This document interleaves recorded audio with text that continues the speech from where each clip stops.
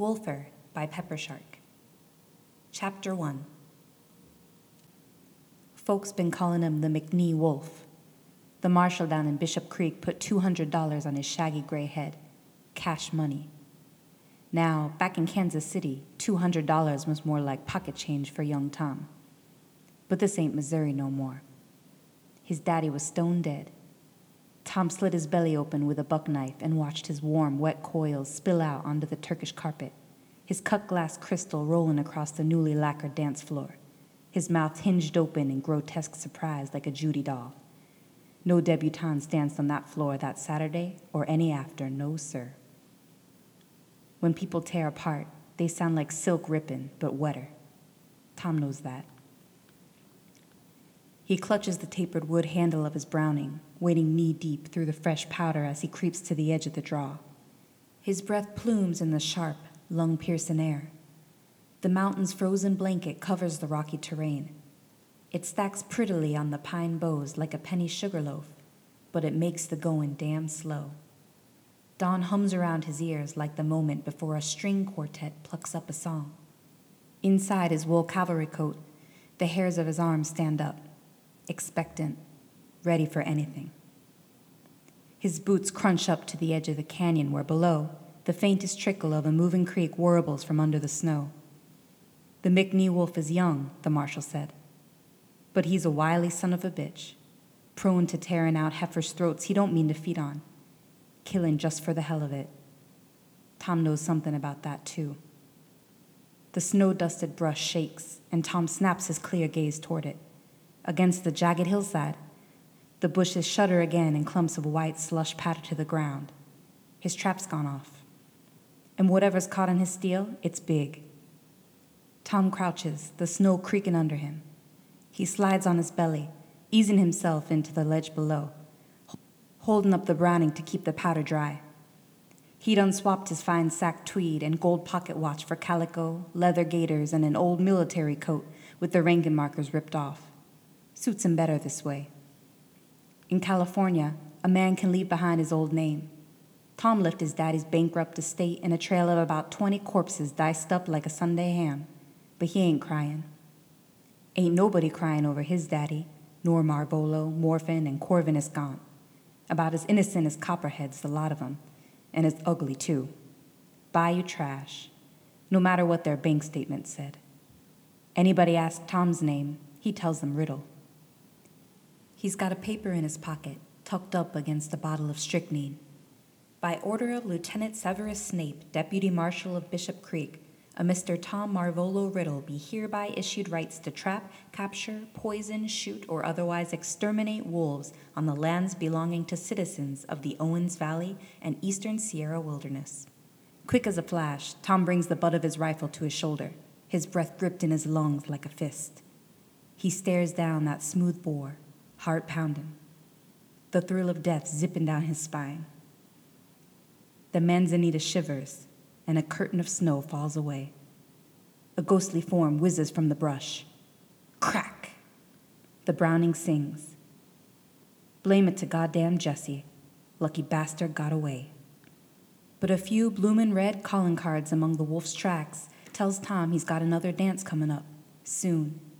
He hastens along the trail, following the snap branches and massive prints, listening in that great big emptiness. It's the quiet Tom likes.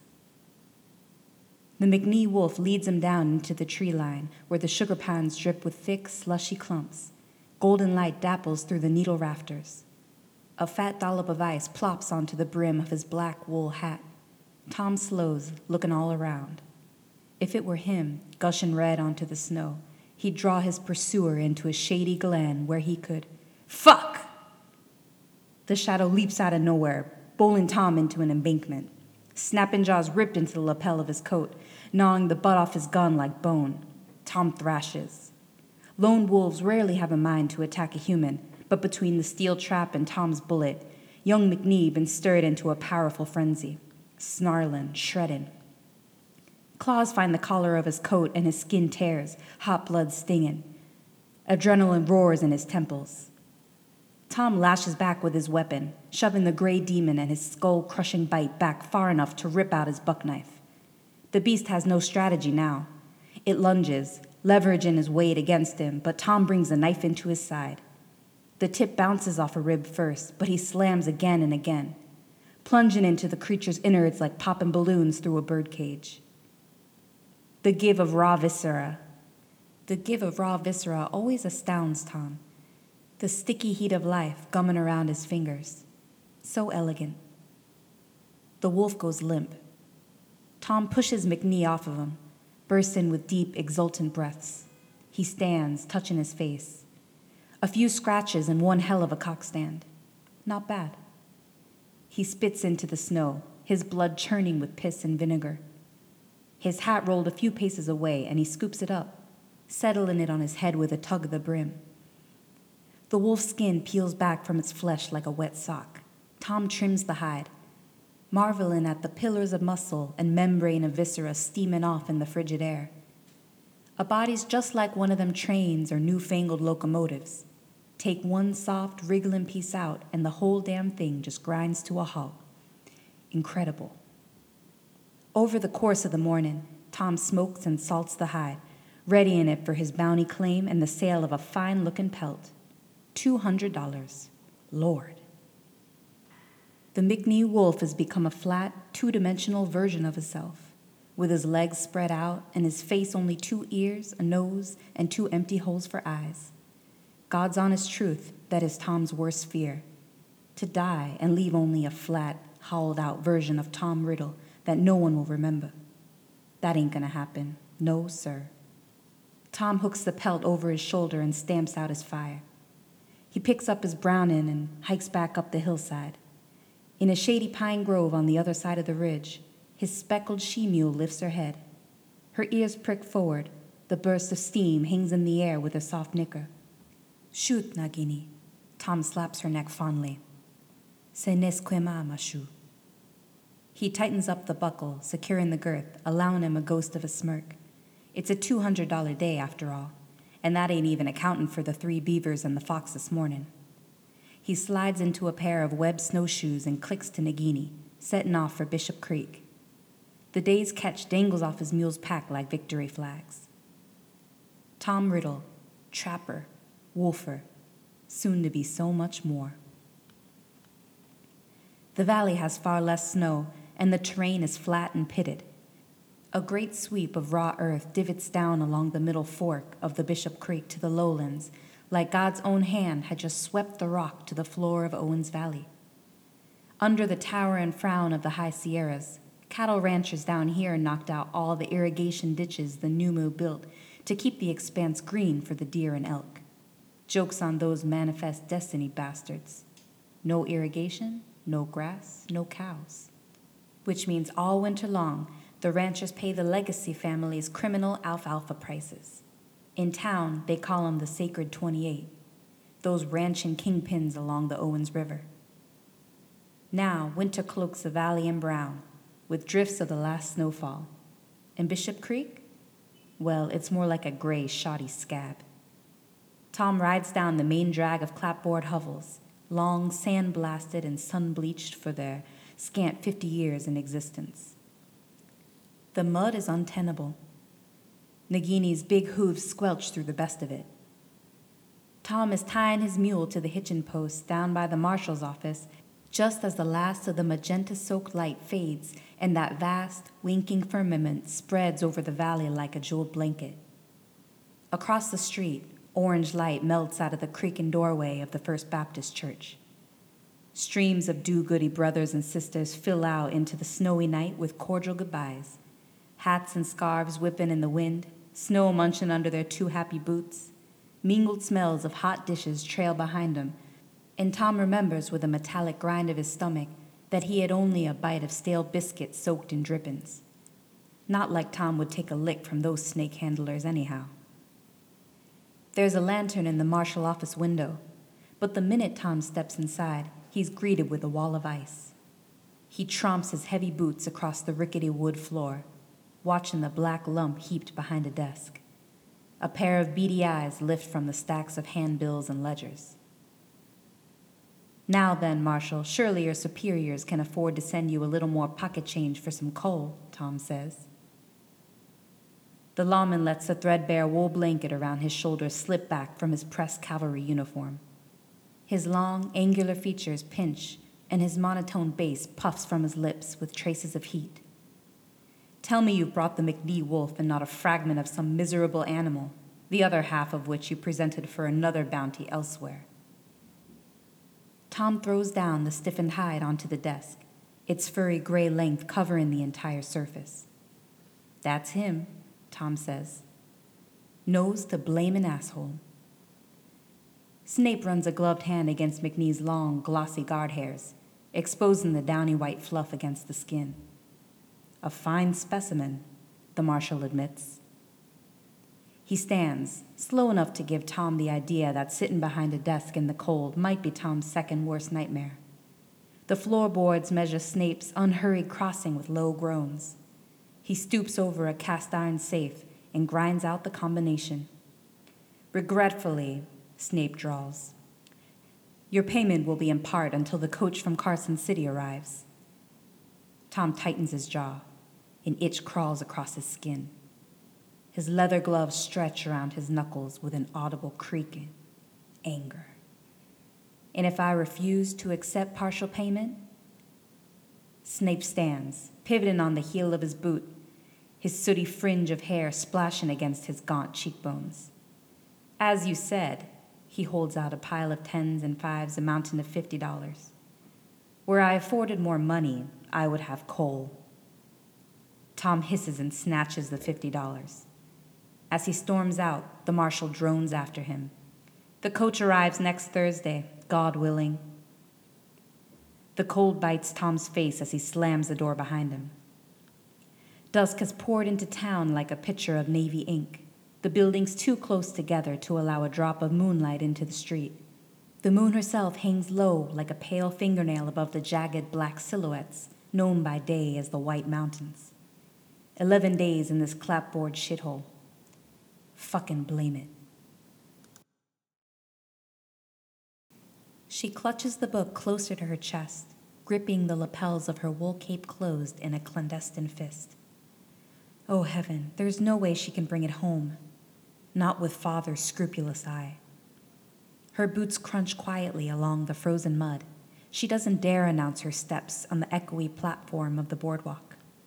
Ms. McGonagall slipped the book to her just after the potluck. She grasped Hermione's arm and took her to the linen closet for more dish towels, she said to the others. When they stood in the heathered dark, she handed Hermione a small, dusty volume wrapped in a yellowed scrap of cambric. Don't be afraid. The Lord judges the heart, dear. Relief spins in her head. McGonagall won't tell. It's clear the kindly spinster knows something about what she saw last week. Hermione doesn't even understand what it is, but it keeps happening to her. And eventually, someone less understanding will notice. But Hermione can fix it. She can pray more. Pray for the missionaries sailing across the Pacific and for the wicked miners down in Lone Pine. Pray for the Weasley children and for their poor mother with the consumption. Pray for the Potters and for their father given over to worldly company and drink. She's prayed and cried and felt her chest lurch like a fish on a line every time the tent meeting comes to the call for confession and repentance. She's crawled to the altar, tears plinking in the dust, not caring if her gingham smudges on the bare soil. Oh God, please, Lord, let this cup pass from me. Father told her to stop giving in to her feminine passions. 'Tain't proper for the preacher's daughter to have an apoplexy every Sunday. He'd grip the back of her neck and make hideous gnashing sounds the congregation would never hear from that pious mouth. Sometimes he whipped her with his belt. Hermione keeps her petticoats clean now. She's old enough to pin her hair into a neat chignon atop her head and sit straighter on the pew for her whalebone corset. She keeps silent in church as the Apostle Paul mandates, her eyes locked on her father, her heart murmuring a steady confession as his voice rises and falls, his face reddening, his lips spraying with flecks of spittle. Father preaches about the wrath of God being revealed against all godlessness of people who suppress the truth because of their wickedness. since what may be known about God has been made plain since the creation of the world. That's what Romans 1 says. Look it up. But Hermione has begged God to make the truth plain to her. Why, Lord? Why have you cursed me? She's desperate, and she'll even read Miss McGonagall's evil papist book for some shred of hope.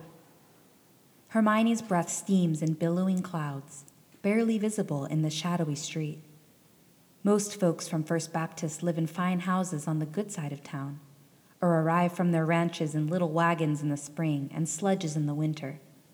Hermione and her father rent a little cottage out behind the mill on the industrial end of town, not far from the church. She cuts across the muddy road towards Line Street when it happens. Hermione meets the warm breath of a man, his broad and breathing flesh of which a girl like her would not come within a Christ-fearing yard. The collision is quick, like a bullet sinking into muscle, meeting its mark. She doesn't have a chance to yelp or say oof like another girl would. Hermione isn't like them, not at all. The impact is like the surface of a frozen lake collapsing inward on itself. Her good Christian facade crumbles, and the deep comes roaring out, juddering in a powerful ripple of pure energy. Droplets of light shatter from the tips of her fingers, illuminating the street in a brief flash. One moment, she smells saddle and horse lather, gristle and pine, and in the next, the male body flings backward into the snowdrift beside them. Panic seizes her. Hermione runs, her footsteps sinking into the muddy snow like a nightmare. She darts down the alley behind Line Street, her skirt swirling about her ankles, the wind ripping frightened tears out of her eyes. There's a shuffle behind her, then the smooth, marching crunch of boots that needn't even break a run before overtaking her. A grip like a bear trap closes around her arm, and she jerks backward. Hermione collapses against the cold wall of Brown's machine shed. She squirms against her assailant, the iron bar of an arm pinning her to the cedar planks. "Let me go!" The reply startles her, and she stops fighting at the sound. It's a youthful voice, but deep and lilting with southern sweetness like the tempting glow of Kentucky bourbon. She can hardly register that he's angry. "What the blaming hell are you doing letting off like that?" "It's nothing," Hermione struggles again. "A trick of the light." In the darkness, the misty puffs of his laugh catches the moonlight, though his face remains in shadow. She becomes aware of broad, lean shoulders, clad in a mackinaw and a wide-brimmed hat. "Don't you know what people around here will do to a girl like you?" Hermione wills herself to disappear into the wall of the machine shed, her heart thrashing in her ribcage like a snared hare. "I don't know how it started, but I'll just stop. I won't do it again." The looming figure eases his grip some. "And do you reckon," he says, "given your past instances, that simply putting your mind to it will work?" She swallows like pushing a big, flopping trout down her throat. "I don't know," she says, deflating. The towering shoulders ease, the hat tips to one side. "And what exactly do you know?" "I can make things move without touching them," she says, her voice wavering like a confession at the altar. "I can make animals do what I want them to do without training them. I can make bad things happen to people who annoy me. I can make them hurt if I want to." Fat tears tremble at the brink of her eyes, and she blinks, spilling them down her cheeks. She's dead. The stranger will turn her in, and her father will belt her until her blood runs around her ankles, until the buckle meets bone. The man reaches into his jacket. He speaks, soft and resonant, like God commanding the heavens and earth. Her soul is formless, hovering over the deep. He says, "Lumos," and there's light.